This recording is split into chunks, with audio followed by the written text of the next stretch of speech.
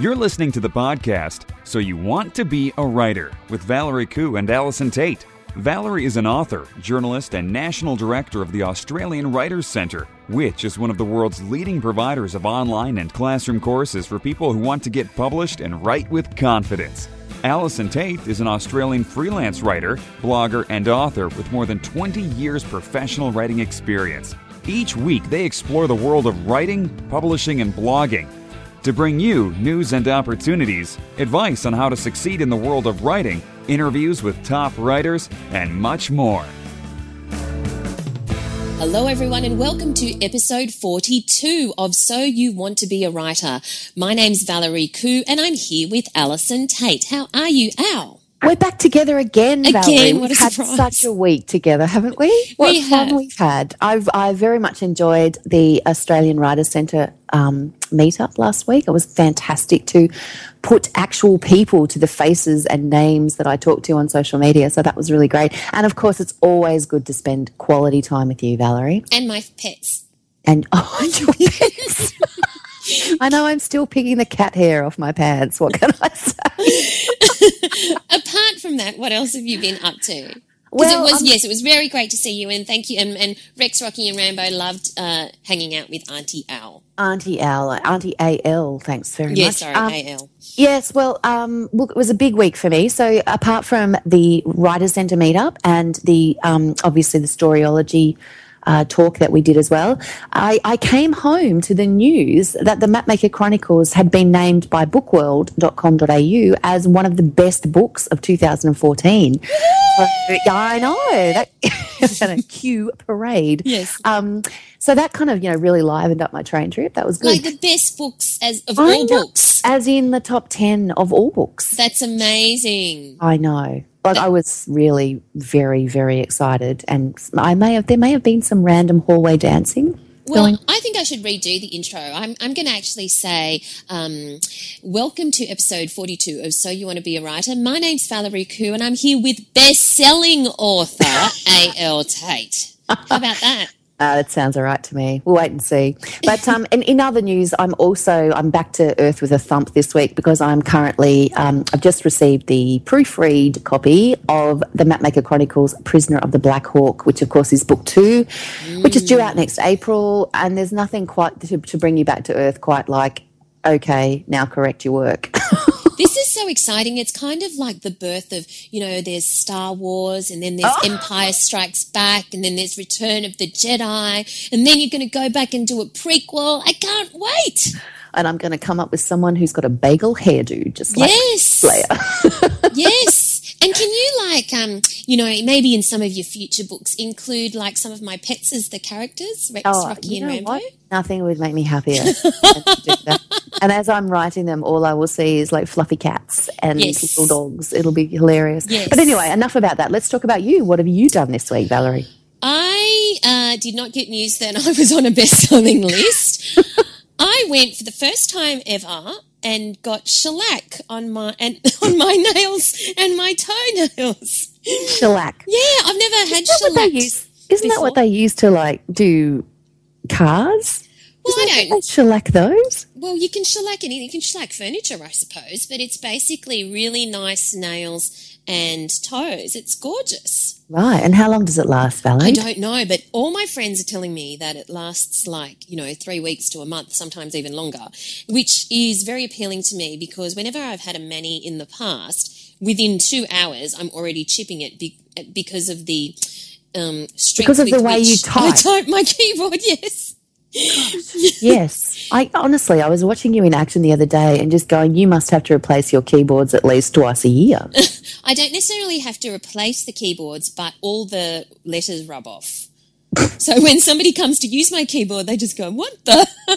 And now you've got glamorous shellac fingers on your keyboard. Yes. All right, we better talk about writing. We've talked about nails. We've done all the stuff. Tell me, what have you found to tell me about writing this week? I came across an interesting link on the ABC about how authors are selling books on YouTube. Now, of course, that's referring to book trailers. And, I have to say, I'm not sure. I'm in two minds about book trailers because last night, for example, I was tooling around on Facebook and I saw the trailer for Terminator Genesis. Right. It's the new Terminator movie. Right. And So it's a movie, not a book. it's a movie, that's right. Okay. And I was scrolling down, and it was, I don't even remember the number, but it was a number even beyond my comprehension of the number of views and the number of comments. The comments alone were like 50,000 comments or something. And this was only 3 hours after the trailer had been released. Goodness me. And the number of views was some insane number, millions and millions. And of course, I've never seen a book trailer that has garnered those kind of figures. And look, what are your thoughts on? I have some thoughts on book trailers, but you tell me what your thoughts are. Well, to be honest with you, I don't have a lot of thoughts on book trailers because I don't watch them, and I guess that probably, pretty much categorically gives you the response right there, isn't it? Because I don't think I've ever actually watched a book trailer in my life. Right. Have I? I don't know. Oh no, I did watch Tristan Banks's one. Yes. Yeah, I think we did a little feature about those on the Writer Centre blog. Yes. And yes, So no, here's I the did. thing. And they were good. Now that I think about it, they were good. They were good, but Tristan has a filmmaking background. He's not only an actor, he's a filmmaker. Yeah, but the vast yeah. majority of authors are not, and they don't necessarily have that kind of the skill to do what it takes to really make a successful book trailer. I think if you're going to make a book trailer, I've seen quite a few because I'm quite curious about them, and you're right, Tristan's was good. But I've seen quite a few, and they're literally just made together on iMovie with stock shots and some scary music or whatever the genre is, and they just don't have the polish, obviously, as something like Terminator Genesis. But it's kind of like people don't necessarily make that distinction. People don't go, oh, that's a book trailer, so I'm going to give it some leeway. These days, consumers are consumers, and if there are trailers that are out there that are pretty mind-blowing, then if your trailer is way down on the other end of the spectrum, sure, your friends and family are going to like it, but it may actually not do you it may not be a good idea for you to put it out there if you want to reach a wider audience. Unless it's really Are they expensive to make, or are they relatively... Well, Do you know I think much it about depends. them? It depends. If you're just doing it on iMovie with stock photos, it's very cheap. But Yeah. of course, Terminator Genesis probably cost billions of dollars to make. Yeah. Okay. You get what you pay for. Oh, all right then. Okay, fine. So, yes, I guess you have to feel pretty strongly about the medium to do it. And have expertise in the medium, I feel anyway. Or get help, yes. That's right. So I just wanted to move on to something else and Yes. make sure that everyone is aware that the Griffith Review has the Novella Project 3 competition. Oh. So submissions are now open for Griffith Review's The Novella Project 3 competition, and winning novellas will share in a $25,000 prize pool and be published in the Griffith Review, of course. So obviously this is the third time that this has been happening, and it's a great opportunity for people to submit their novellas. So for people who aren't familiar with novellas, they're short novels. And submissions close 29th May 2015, but they are limited to Australia and New Zealand authors, and they need to be original works of fiction. Okay. Yes. So Works between 10 and 25,000 words are preferable, Yes. and the maximum is 35,000 words. that's right. So get going, because, you can write that between now and the end of May. Go nuts. Yes. Right. Go crazy. Go crazy. Another link, it wasn't really directly related to writing, but I came across an interesting link about, it was from a website called Psych Central, as in Right. psychology, and it was saying that prolonged sitting at work or while you're writing impacts anxiety and depression. Now, I thought this was interesting because as writers, we do a lot of sitting, you and I. And one thing I'm noticing amongst my writerly friends is that some of them are getting stand-up desks or they're getting sit-stand desks, which are the ones where you press a button and your desk goes zoop and goes up and zoop and goes down. I do like your side effects. You could probably just make a book trailer by yourself Yeah, and put your I own could. sound effects in there, yeah? It'd be cheap. Have you noticed that? A lot more people are getting this sort of thing. And a couple of people I know are thinking of getting one of those treadmill desks Wow. where it's a very purpose-built desk that is on a treadmill, which can go up to 6 kilometres an hour, and so you can't run on it. And unless you run really slow. Yeah. Yes, no, I do know more people are getting those kinds of things. I sort of went about this my own way because I realised that I was sitting too much, even, working from home and stuff. So the first thing I did was get a Fitbit, which means which counts the number of steps I do every day. So I've got to do a minimum of 10,000, and you have to get up regularly to do that. Do you make it? Do you get to 10,000? Always. Really? Yeah, and mostly up to 15,000. The second thing I did was I got a dog, didn't I? Now, I suggest every writer should have a Procrasti puppy, because you have to walk the puppy twice a day, and it just means that you're out and about. And like, one of my main things has always been that I do like active meditation. Like, a lot of my writing is done in my head, and a lot of it is done while I'm walking. So for me, it's a natural thing. But I'm also in the position where I can get up anytime I want and go for a stroll if I need to, whereas I know a lot of people are not necessarily able to do that. But yes. It makes a big difference. Like, getting out into the sunshine for 10 minutes makes a massive difference to how you view the rest of your day. So I can totally see why, sitting around all day, because I don't know if it's just the sitting so much as the fact that you're not in the natural light, generally speaking, when you're at work, and you're sort of like doing the same thing over and over again, and that does get depressing. I'd get depressed by that. So, so I suggest a Fitbit and a puppy works beautifully. Well, I have to say I have a dog, but he walks about 10 metres every hour. Well, he's very small and very old, whereas Procrasti puppy is a border collie, and he's 6 months old, and he is raring to go at the drop of a hat. So, we cover some territory, let me tell you. And there's obviously increasing demand, because next year I just noticed that IKEA has introduced into their catalogue a stand-up desk for $69. So $69? Yeah, $69. And but the problem is with that, though, not everyone's the same height. So I don't know how that's going to work. Oh. Well, surely it'll have to be, adjustable. Well, not for $69, I don't think. We'll check it out. I was going to say, I don't think we can comment on that until we've seen it, Valerie. Yes, all right, fair enough. Okay. So another link that we've got this week is The Art of Social Media for Writers. And that's an interesting link that we've got on from the Future of Ink, and it goes through different kinds of platforms and what you should do if you want to build an online presence. And so it goes through Goodreads, Twitter, Facebook, Pinterest, Instagram, Google Plus, and so on. And we won't go into too much detail there, except to put the link in the show notes, because I know we've also got an interesting book coming up in our Writing Craft book that will probably expand on this. Yes? Yes, it will. Absolutely. Yes, we do. In the meantime, though, I want to talk about a little infographic that I saw this week on publishersweekly.com, and it caught my attention because it's called What Kids Want to Read. So I was like, okay, let's get over and have a quick look at that. It was very good. So it's basically come from the fifth edition of Scholastic's Kids and Family Reading Report. So it's a US report about kids and families reading together, obviously. National survey of children ages 6 to 17 and their parents. And they were asked about everything from their reading habits at home to their favourite genres. And the full report is going to be released next month. But they've done this little infographic about what kids want in books. And, what do they want? Well, 70% of them want books that make them laugh. Oh. All right. So if you can come up with something funny.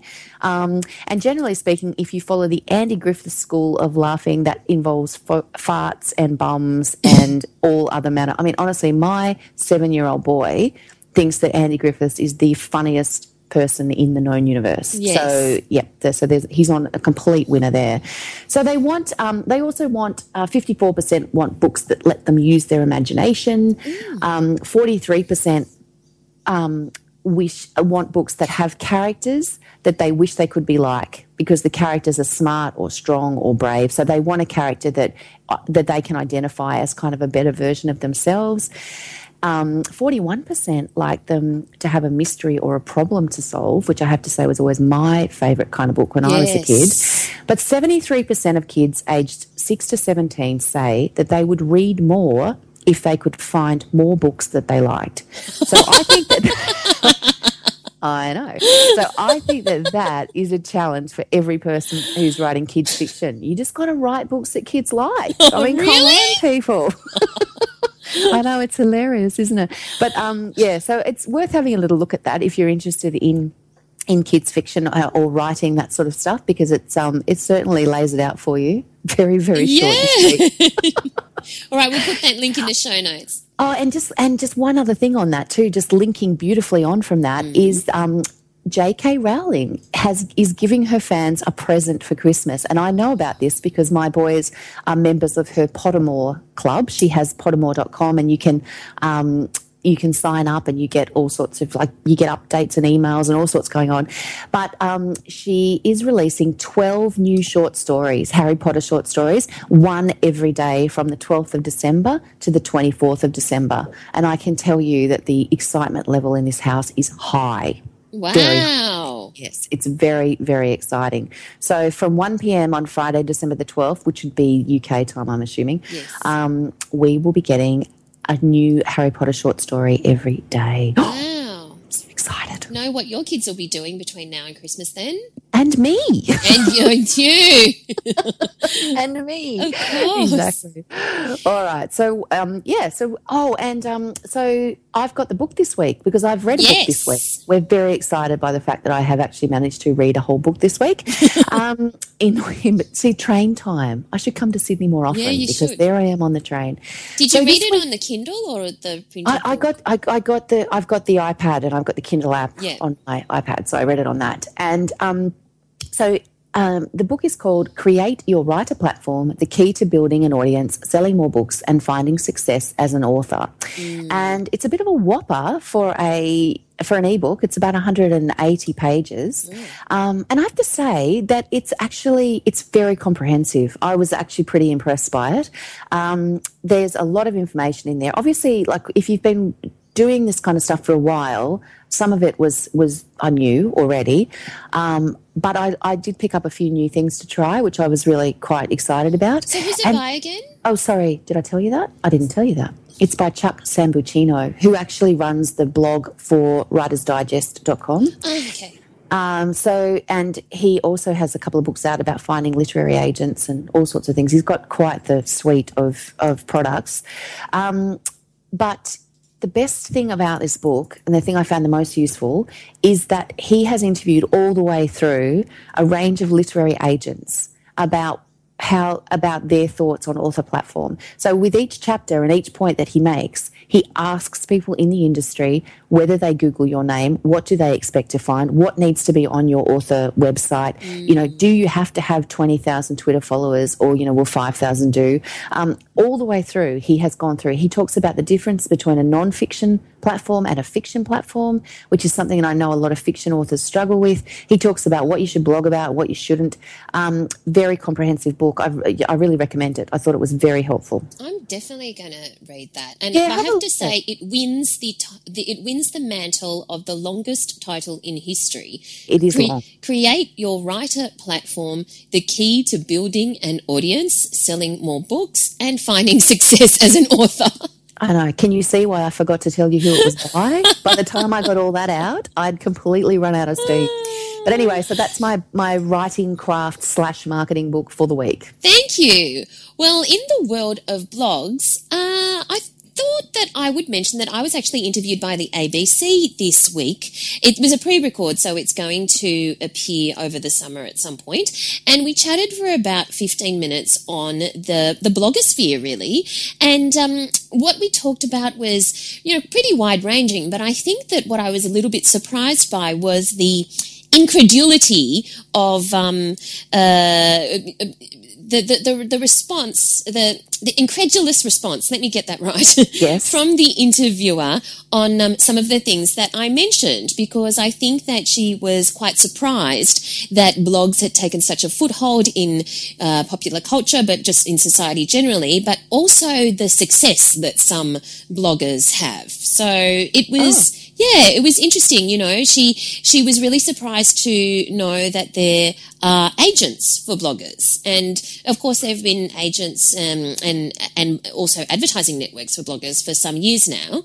I think that for you and I, we're both so immersed in the world of blogging. It can sometimes be easy to forget that there are some people who have no idea about the world of blogging. Yes, that is the thing, I think, too. We do get so caught up in it, and there's so much sort of, particularly if you're online a lot, and there are people that are huge online that you would mention to people in the school playground and they've never heard of them. Yes. You know, they are massive bloggers with huge followings, and, you know, you're sort of chatting away about them and they go, who?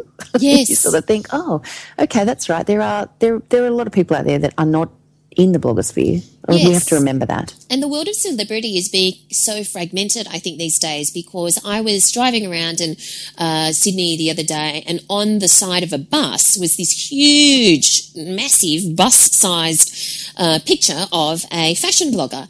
And I knew who she was because obviously I'm in the world of blogging. However, just as a test, because I was going to lunch with some girlfriends, I asked them whether they knew who she was. And they had never heard of her and couldn't believe that this person could be on the side of a bus. You know, so it's a lot more fragmented than it used to be. That's exactly right. It's so true. So let's move on to our writer in residence this week. I had a great old chat with the lovely Sally Collings. Now, Sally used to be a publisher and editor in Sydney and then in Brisbane, but has since moved to Silicon Valley.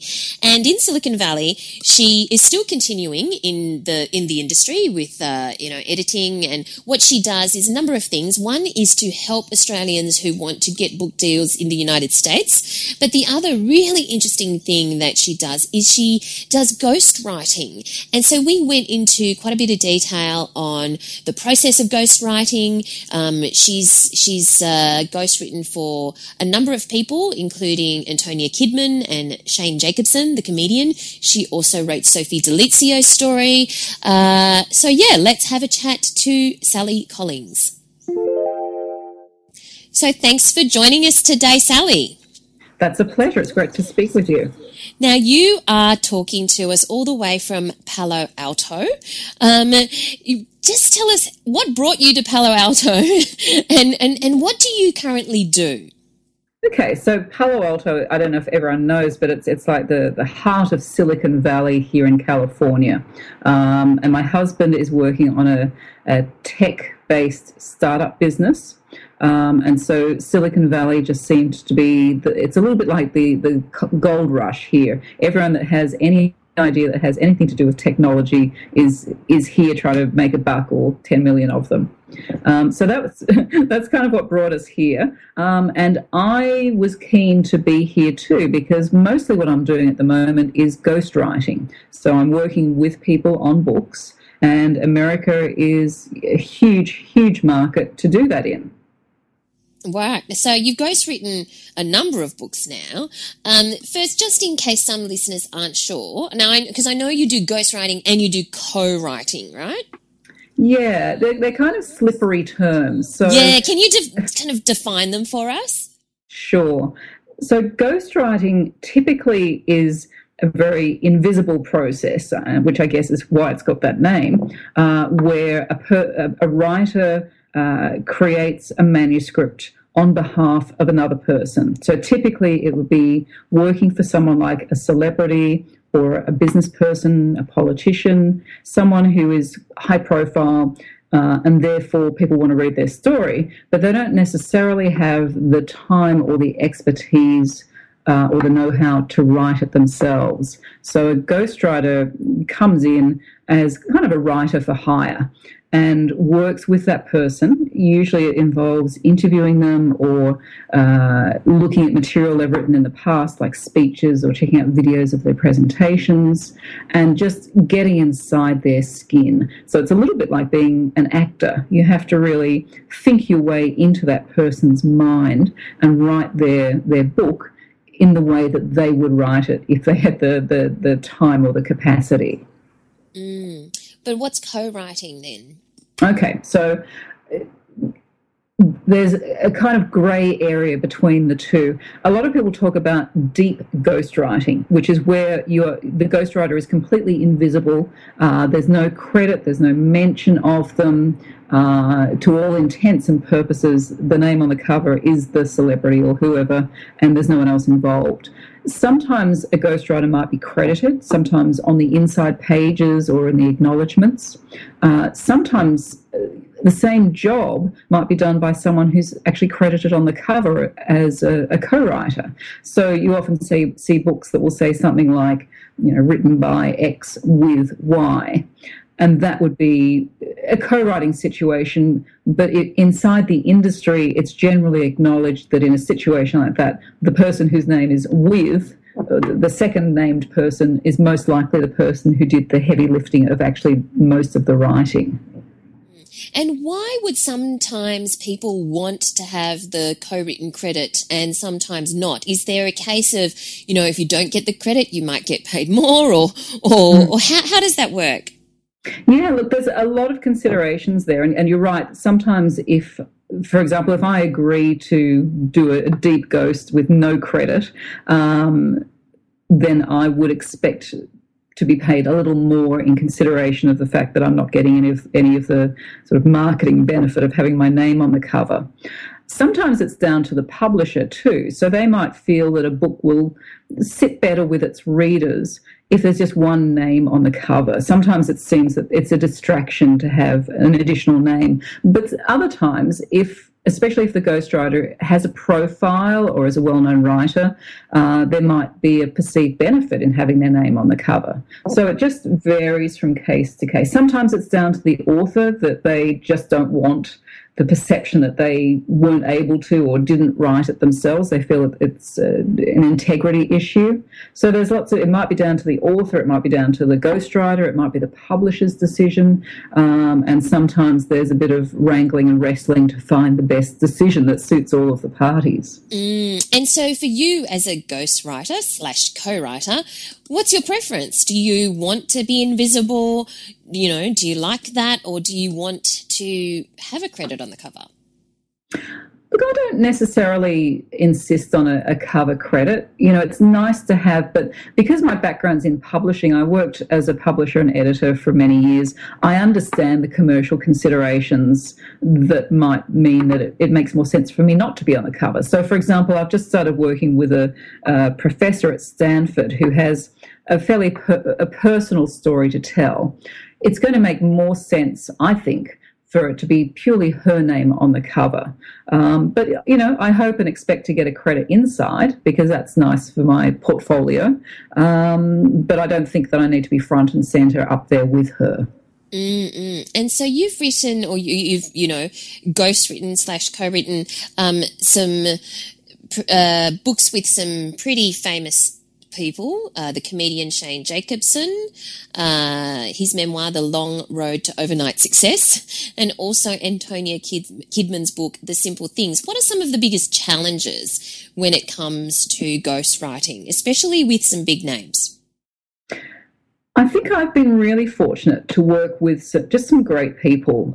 I think sometimes when you work with celebrities or high-powered business people, there's a lot of ego on the line, and it's hard to kind of find the right relationship between them having respect for the fact that you've got a job to do as the writer and the writer having respect for the fact that it's that person's book really at the end of the day. So I've been lucky in that. I think most ghostwriting or co-writing jobs jobs that I take on always start with a little bit of a negotiation, a bit of a dance to try and work out, so how are we going to work together? How are we going to do this? So in the case of Shane Jacobson, he's the most eloquent, funny person, the best storyteller I've ever met.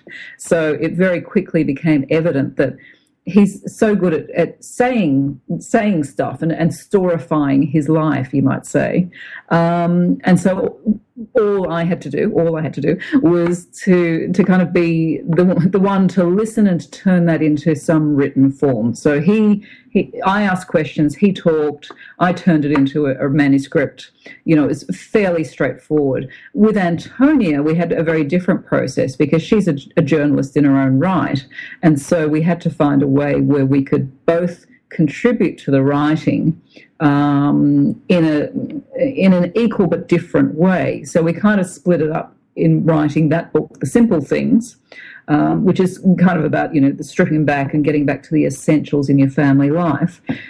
She would kick off each chapter and write kind of like a short essay about why it's important to do certain things like, you know, reducing screen time and recycling and doing those good green eco things that we all know we should do, but a lot of us don't. And then I'd go into the details. So how do you do that when you're busy and you've got a family? So that was how we did that. So I think one of the challenges is just working out how do we cut this cake? So you, as you say, you need to get into the skin of the person. How do you capture someone's voice, especially a bloke, you know, like Shane Jacobson or whatever? Do you have a particular technique or process that you can walk us through? It's a little bit intuitive. I guess what I try to do is listen to them as much as possible, so that if they have done presentations, so in Shane's case, you know, I watched every movie he's made. I made sure he does a lot of public speaking as well. I made sure to watch videos of him speaking, and I take notes on their word use, and I think about how they put a sentence together. You know, are they staccato? Do they put things together in a short way? Do they talk at an emotional level, or is it more physical at a different level? And I guess often it's a matter of just trying it and see what happens. So usually I would start off by putting together something brief, not even a chapter, and just saying, look, here's how I think that your written voice should sound. What do you think? And usually there's quite a bit of toing and froing, because there's quite a big step moving from someone's spoken voice to their written voice. And so we've got to find that together. So it sounds like you actually try and master the voice first before you extract all the information for the whole book. Is that right? Yeah, it is. It's very much trying to just nail, you know, who's turning up here. Is it going to be, in the case of Shane, is it Shane the Joker? Is it Shane the philosopher? Is it a little bit of both? Who's turning up here? And so that's one of the considerations. And then the other one is, so what story are we telling here? Because just about everyone's got more than one story to tell. What's the story we want to tell here?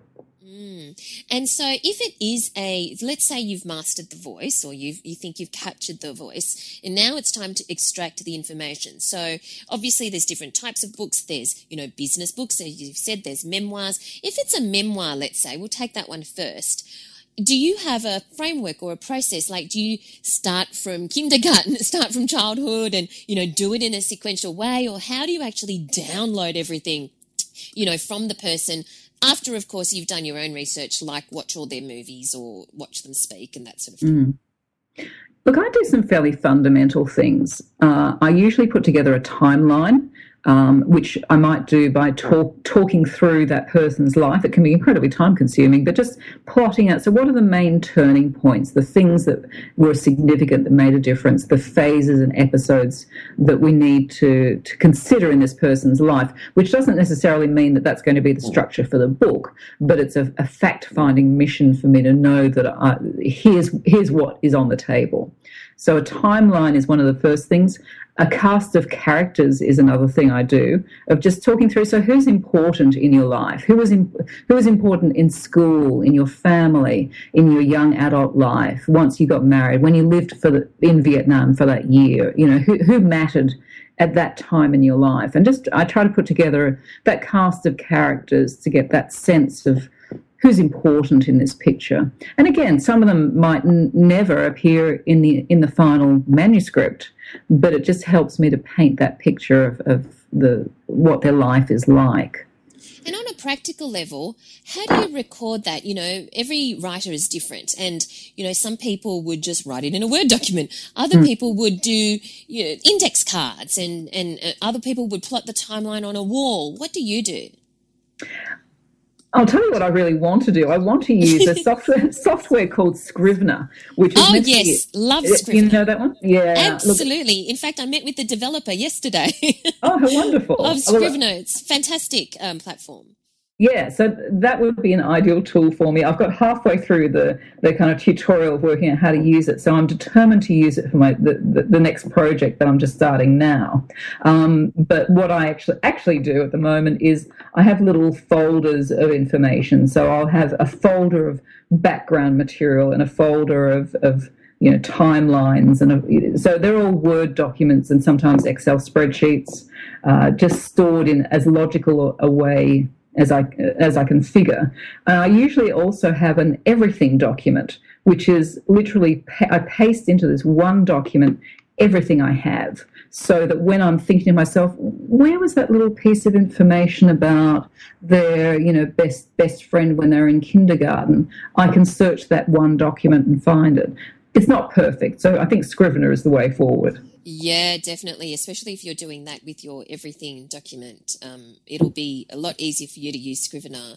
But so that's memoir, but let's say it's a business book. You know, of course there are elements in memoir, you know, especially an entrepreneur discusses their journey, but essentially it's a business book. So and when you write a business book, you often need to download a lot of information that can be like learning a whole new craft, you know, a whole new, you have to learn about finance all of a sudden, or about technology, or whatever the topic is. Do you actually bother to learn it, or do you convey information that is given to you by the person? Look, I guess the first thing I'd say is I tend not to do very dense and high-level business books. One of the things about America is that it's incredibly niche and segmented, and there are a lot of people that do that kind of thing far better than I do. But the business books that I have written tend to be a little bit more narrative-driven. I've just completed one project on family businesses, so multi-generational family businesses. And something I had to do there was to really get my head around, you know, what does it mean to be a multi-generational business? What are the risks? What causes them to fail? So I had the opportunity to work with a think tank were the advisors on the book. And so I literally had to say to them, you need to give me the Family Business 101, you know, the dummies crash course on family enterprise. And so they did that. They came up with a PowerPoint presentation, and they just did a video conference for 2 hours and told me everything that I needed to know at a top level about multi-generational family businesses. So, yeah, I did feel like I needed to really bone up on that subject area. I'm always reluctant to simply, especially when you're going into the depth and complexity at a book level, to lean completely on information that the subject is giving to me. I try to have as much of a comprehension as I can. And I guess having worked in publishing, you know, as an editor working in book publishing, you have to turn your brain to lots of different subjects. And so I guess that's one of the attributes I have is the ability to fairly quickly get a grasp of new subjects. And it's one of the things I love about what I do too. I know that this question is probably going to make you say, how long is a piece of string? But I get asked it all the time, so I'm going to turn it onto you. And that is, people often ask me, how long is the process going to take? Like, you know, from starting to talk to the subject till having at least a first draft, how long is that process going to take? Yeah, look, it is a little bit of a string length kind of a question. Yes. And again, I guess there are a few factors at play. Sometimes I will be brought in as ghostwriter by a publisher who wants a book produced very quickly for a particular release date. And so they will say to me, you have 4 months to write this, can you do it? And after I've fallen off my chair and gotten up again, I'll say yes or no. But if someone says to me, how long will it take you to write this book? I certainly won't say 4 months, because a typical book takes me around 6 months, 7-8 months to write.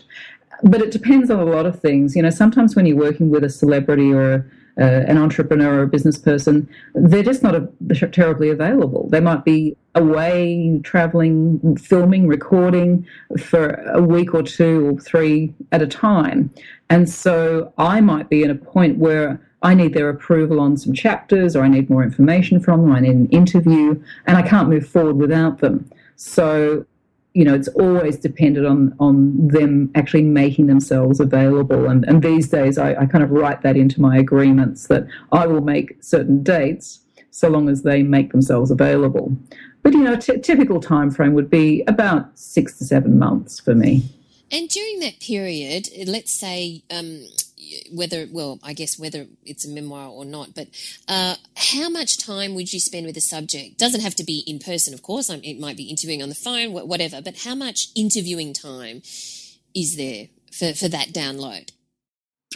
Look, I would say a fair number on that would be around about 50 hours of interview would be probably, yeah, that would probably be a fair figure. And that might be 30 hours with the subject together with a dozen interviews with the people around them, family, friends, colleagues, whatever it might be. So in terms of actually recording and taking down interviews, about 50 hours worth of material, as well as kind of conceptual time. So we might spend 10 hours together up front just working out what the story is, getting down the timeline, talking about the cast of characters, all of those, that kind of background, brain dump kind of material up front. Mm.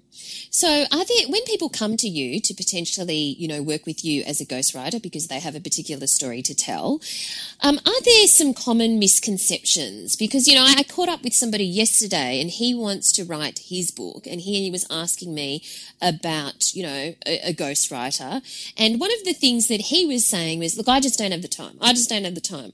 And I said to him, well, you're deluded if you think that it's the ghostwriter is a mind reader. You're still going to need to invest a hell of a lot of time. So what are some of the misconceptions similar to that, I suppose, that people have when they come to you? Yeah, look, I guess number one would be the idea that once they engage a ghostwriter, they can just, you know, leave the ghostwriter to it. I guess the only exception would be is, you know, if you've written, I don't know, a series of speeches or a series of essays and you literally wanted the book to be an edited compilation of those, well, something like that would probably take very little time from the subject. But other than that, I guess, probably one of the biggest misconceptions is around money. A lot of people come to me and they say, look, you know, I have the most remarkable life story. People are always telling me I should write a book. I know it's going to be a bestseller. Will you write it? And we'll go halves on the profits. Yes. Well, yes, quite. I try not to laugh at the time too. Because, you know, as you know, most books, there is no profit. You know, it's a really high risk undertaking to write a book. So, you know, I guess I now have a a phrase on my website. I say something like, I ride my bike on the road on weekends. That is my risk-taking activity. Your book is your risk-taking activity. So yeah, yes. I guess that's one of the things. I can one-up you on that one because we regularly get people who will contact me and say, exactly what you said. I've got a great story. I'd really like to write it. I know it's going to be a bestseller. And would one of your students like to ghostwrite it for me in exchange for the experience? Ah, yes. But anyway. Look, it's a really good, in fact, it's a really good point, because often people gasp a little when I say, well, no, I charge a fee. I'm a writer for hire. I charge for my services, and I tell them what I charge. And people sometimes do there's an intake of breath. And I just say, well, look, there are people around who are desperately keen to get their first book up and running, and they may well do it for a very low fee, but I am not that person. Yeah, exactly. So you've mentioned it, you've been a publisher. So you've been a non-fiction publisher at HarperCollins. When you were there, what sorts of books did you publish, and what, would you, as a publisher, if you put your publisher's hat on, be looking for in a non-fiction book? Yeah, so when I was a publisher, I worked across a whole gamut of areas. It was everything from sex and astrology through to political history, yoga, surfing memoirs, all sorts of just anything. No, I wouldn't say anything and everything. I mean, it was somewhat focused, but not terribly. Cooking, it was the works. In terms of what I would look for, when you're a publisher, you get thousands of submissions hitting your desk in the course of a year. And a lot of them are perfectly competent, very well thought out, very well structured. Some of them are dreadful and scrappy and verging on insane. Verging on insane? Yeah, I guess you get a certain number of people. Like the aliens have descended on Earth and taken over. Yeah. I am the reincarnation of Genghis Khan, and here is my story. So, you do get some pretty crazy stuff. But I guess the only way I could define in a total sense what I was looking for is something that was so remarkable that it would make me jump off my chair and run into the office next door and say, oh my God, you've got to read this. You're always looking for the thing that's going to just jolt you off your seat, because you see so much that's pretty good. Yeah, that's fine. That's kind of interesting. I think I could probably sell that to someone. But, it's most often that's not enough. You need that, oh my gosh, this is just outstanding. And that might be the voice, the way it's written. It might be someone who really has that remarkable story and an incredible platform from which to tell it. It might be someone who's had an amazing life story and they regularly speak to audiences of 500 people, and they're just in a really good position to tell that story to people.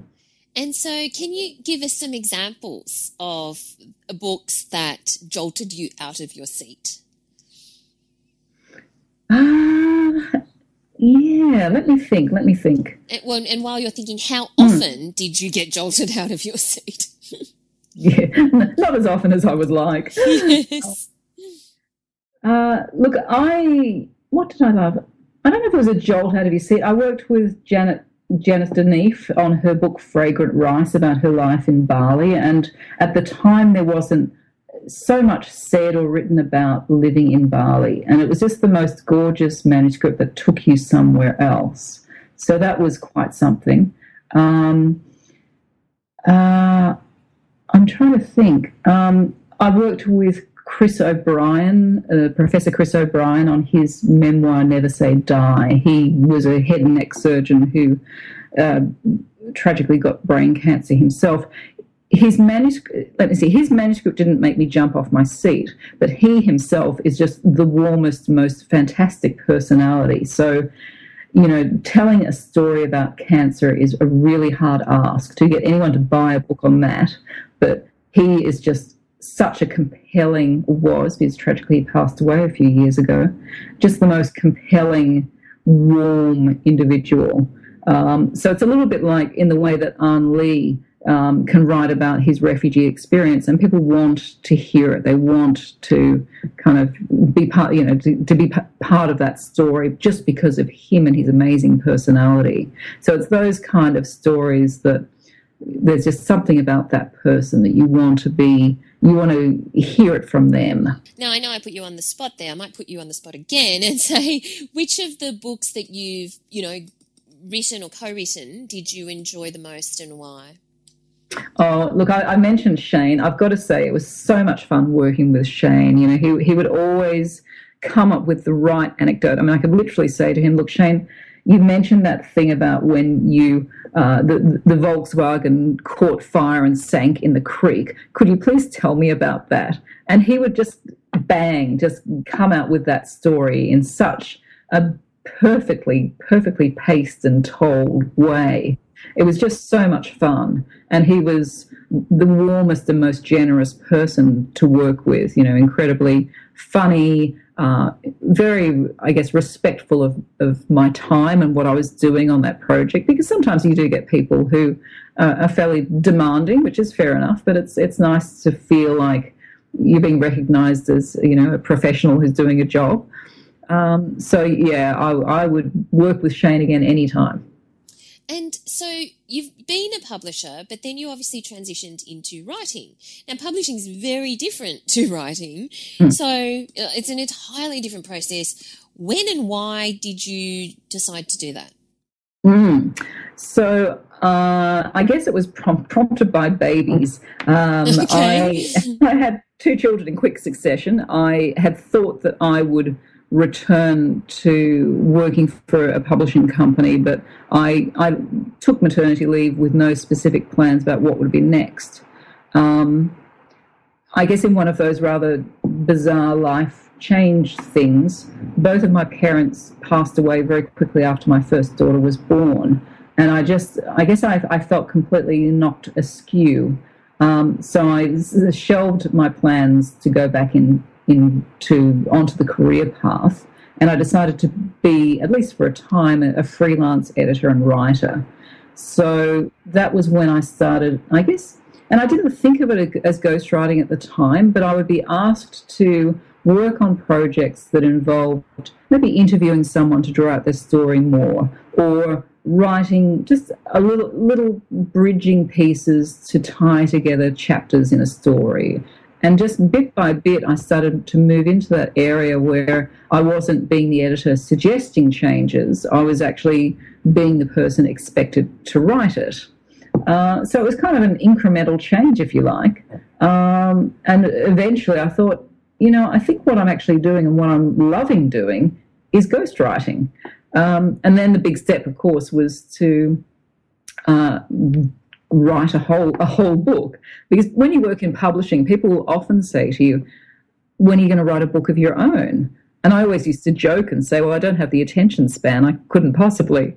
And eventually, the opportunity came to write books, and I just discovered that, having worked in them and with them, it was a step, quite a step or a leap to write them, but I guess I had an aptitude for doing it.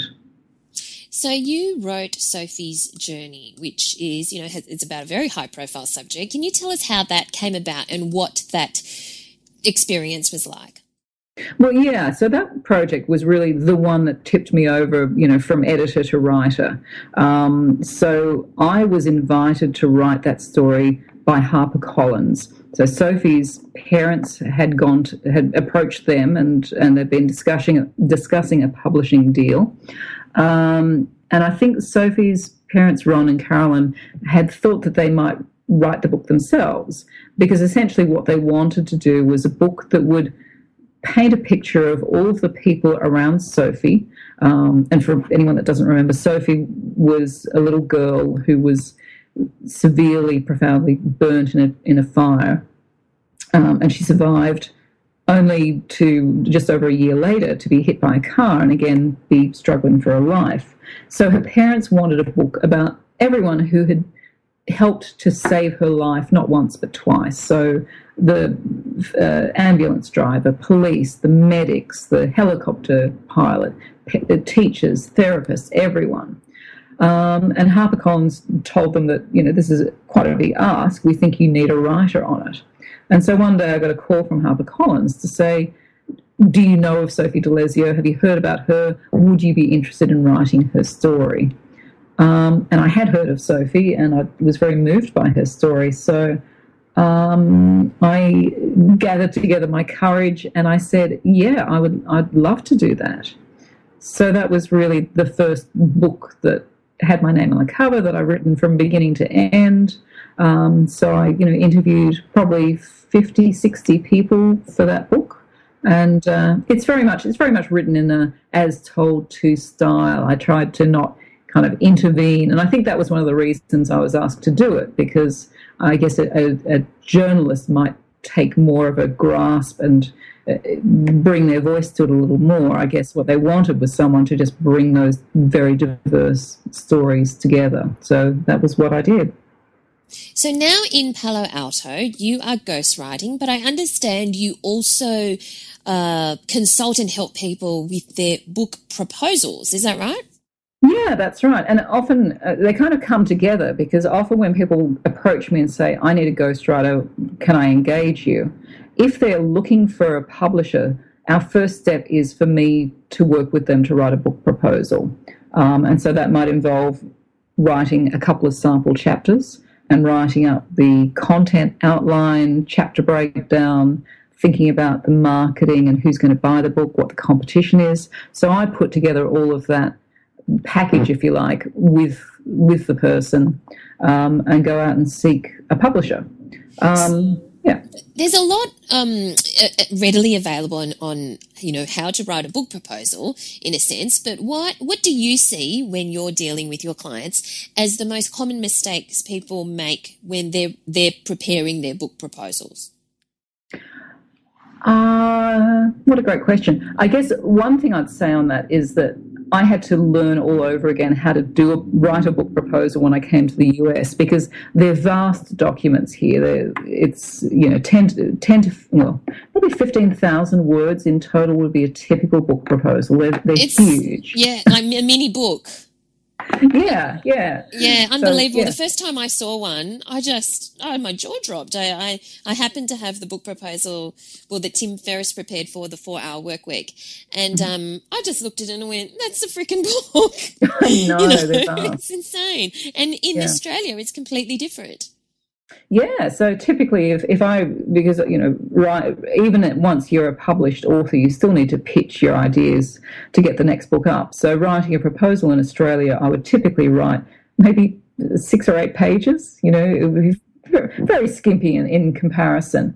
But look, in terms of what mistakes people make, I often find that, especially, and this is purely talking about non-fiction, it's a completely different kettle of fish from fiction, but the people focus purely on the book content itself and often neglect to really think about the market, the marketing, their platform, the audience, that bigger context. So in particular, you might have someone with that remarkable life story, fantastic story to tell, great voice, great way of telling it, but they have to make it very clear that they are someone that people want to hear from. So that they are the Ann Lee or the Shane Jacobson, that they are, they might not be famous or a celebrity at that level, but that they have a way of reaching people. They've thought about that they know how to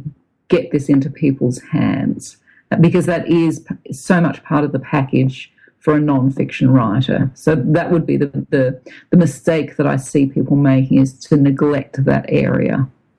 Back on the American book proposals, if there are some listeners who were interested in, writing a book proposal to an American publisher, what is it what else is in it that's not in the Australian ones? Why is it 15 to 20,000 words? What do they put in there that's in addition to what we're used to? Yeah, look, I suppose one of the big things, and this has happened since over the last 5 years, I guess, in Australia, the expectation that you'll have those sample chapters is huge. So that represents about 7,000 words perhaps of material in its own right, because typically if you're going to do sample chapters to go with your proposal, it needs to be about 10% of the finished length of the book. But look, I would say that there's just more detail. So when it comes to writing a chapter breakdown, for example, in Australia, you might just write the chapter title and a sentence of what that chapter will be. In America, it will probably be a couple of paragraphs, quite detailed, quite in-depth, just describing the material to be covered, the perspective, the point of view, some of the main points. It might even contain some quotes from the chapter, so it's quite detailed. And certainly the analysis of comparative and competing titles needs to be very detailed to stand up in the American market. So that might be, you might list 6 or 8 titles that are your main competitional comparisons, and you'll need to write maybe a couple of 100 words on each just to describe why your book stands out or compares well to them. And, you know, the market too, just really not just saying this is a book for divorcees in their 40s, but breaking down what that demographic is, what change there is, just being very detailed and numbers driven, using as much data as you can get to support your position that there's a need for this book. So tell us about how you structure your day. You do quite a diverse range of things. So how do you compartmentalize or get into any kind of routine? Because you could be, you know, helping someone consulting on a book proposal. You could be ghostwriting, could be interviewing somebody to download, you know, their life. What happens in your week? Yeah, look, a lot. Probably having kids helps because, you know, you've got the structure of you know, picking kids up from school and all of that kind of thing. I try to have one big project at any one time. I've found from bitter experience that trying to, or being in the full flow of writing 2 books at a time is too hard because I get very, I guess, emotionally invested and mentally invested in the work I do. And so it's almost like, I don't know, trying to 2 times someone. You're trying to, you know, be the main person to 2 people at once. It just doesn't work for me. So I tend to have one main project. So that might be a book proposal, writing chapters, or it might be a full book. And then I'll have couple of things ticking along at the same time, because although I can't do 2 big things at once, I like to have a little bit of variety just to give my brain a break and to keep variety in the day. So, you know, typically I'd spend maybe 4 or 5 hours on that main project, and then I'd have a couple of things in my pocket to keep me interested at the end of the day. And so what does the future hold for you? What are some exciting projects that you're keen to get stuck into over the next, you know, year or so?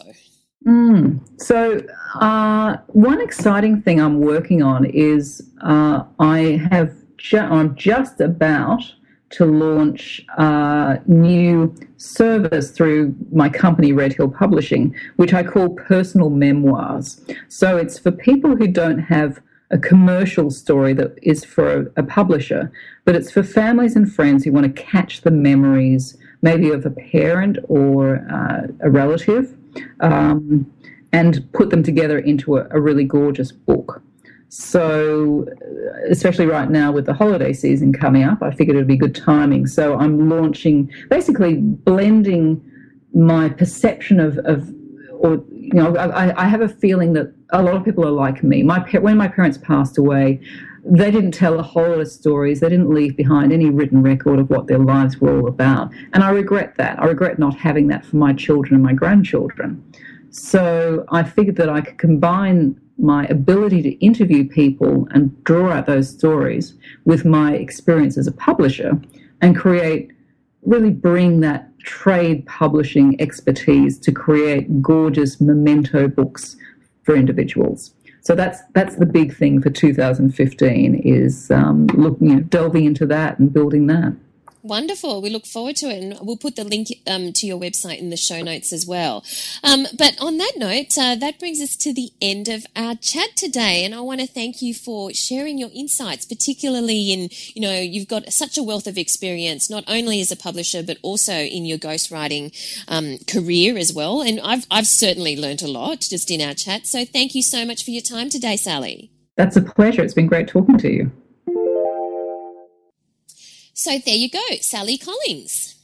Well, that's great. I mean, I find it really fascinating. I think the world of ghostwriting is one of those that's very, very interesting to a lot of people. I know we certainly got asked a lot of questions about it at the Walkley Storyology conference the other day, and specifically, how to get the work and what to do. And one of the things I found really interesting about doing that talk, that workshop that we did, as well as the meetup, was that so many of our answers came down to the same. So many questions came down to the same answer, which was the whole networking thing. Yeah. And I think people were really surprised. It got to the point where they were like, oh, don't tell me the answer's going to be networking. But I just don't think you can ever underestimate how important that business of actually making contacts, making friends, and doing your best work every time so that the word of mouth is out there for you. You just can't underestimate it, can you? I truly believe it. I truly live by the mantra, and I know this sounds twee, but I don't care. Okay. I remember saying it once in a room, and someone groaned, and I was just like, well, that's nice of you. Actively groaned. Actively groaned. Anyway, I truly believe your network is your net worth. Oh, there you go. That is a bit of a cliche. Oh, thanks, Al. Sorry. You're going to have to come up with something better than that. No, I truly believe it because almost every major gig that I have got is the result of networking. I'm sure that is the same case for you, is it not? It is. No, it really is. I think some of the best jobs and the best work that comes your way, it's always word of mouth because people want to know that they can trust you with whatever it is that they're, giving you to do. And you know it yourself. Like if you're looking for anything, you ask around. It's like I need X. I need someone to clean my pool. Have you got someone good? It's always going to be that. And so you just, it's a matter of, you just can't underestimate the importance of making friends and always doing the best that you can on every single job, no matter how boring, no matter how whatever, because you just don't know where the recommendation's going to come from.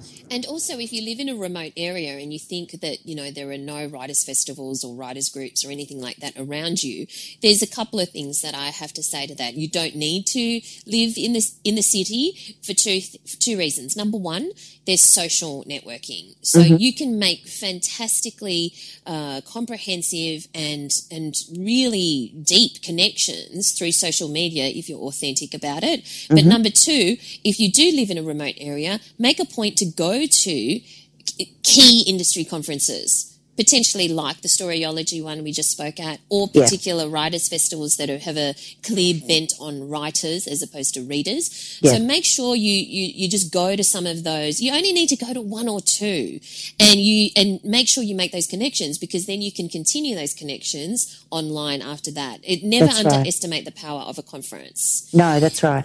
And I just thought I'd mention for anyone who isn't familiar with Storyology, it's an annual conference put on by the Walkley Foundation, and that is, of course, run by the Media Entertainment and Arts Alliance. And it's an industry conference where there is one particular program called Freelance Focus, which is just for freelance writers, because some of the other days are a little bit more catered to journalists who are full-time. But certainly the freelance program has expanded over the last couple of years as there are more freelancers in the industry. So, you can check that out at storyology.org.au. We'll put the link in the show notes. But can you believe that we're right in the middle of the silly season, Al? Yes, I can. I absolutely can. Have you got your Christmas tree up? Yes, the Christmas tree went up on the weekend. Much excitement. There were small people running around just like elves at my house. There was Santa hats. There was fighting over, whose Christmas decoration went where. We did all that, all the good stuff. I can't find my Christmas tree. Oh, Valerie. Why? It's inflatable.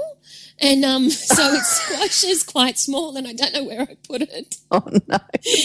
Oh, dear. You might have to branch out and get yourself a new one this year, some other thing. Or you know what you should do? Check out Pinterest for, great ideas of things that you can stick on the wall and all manner. I mean, honestly, Christmas trees have come a long way and Pinterest is a world of Christmas inspiration. Yes, well, I've got Santa sacks for all of the furry babies. So we need to put them up very soon. I know I only mentioned Rex, Rocky and Rambo, but there is also Dougal and Groucho and they'll be here for Christmas. So we get 5 Santa sacks and they all get chock full of stuff. They get very spoilt. Anyway, if you can you put one up with A.L. on it and send some fun stuff my way? Sure. Speaking of gifts, we have a new review on iTunes this week. A little gift from the lovely Annabelle Smith, who is a fantastic author, and we've actually recently covered her new book, The Ark, which is an interactive book. It's a really interesting idea, an interactive novel which takes reading to a whole new dimension. And there's a great little interview with her on the Writers Centre blog about, how she came up with the idea and how it all works. It's very interesting read. If you're interested in the sort of the combination of the digital and the novel is a great thing. But she's put a great little review up for us, which is lovely. And thanks, Annabelle. Yeah, thanks, Annabelle. Big shout out to Annabelle. She's listened to every episode of the podcast since discovering it a couple of months ago, and she finds it a great source of industry information relevant to mid-list writers like herself as much as beginners. And she thinks we're very fun, Val, so that's always good. Thanks so much for that, Annabelle. And, check out the interview with her on our blog because it's really worth a read.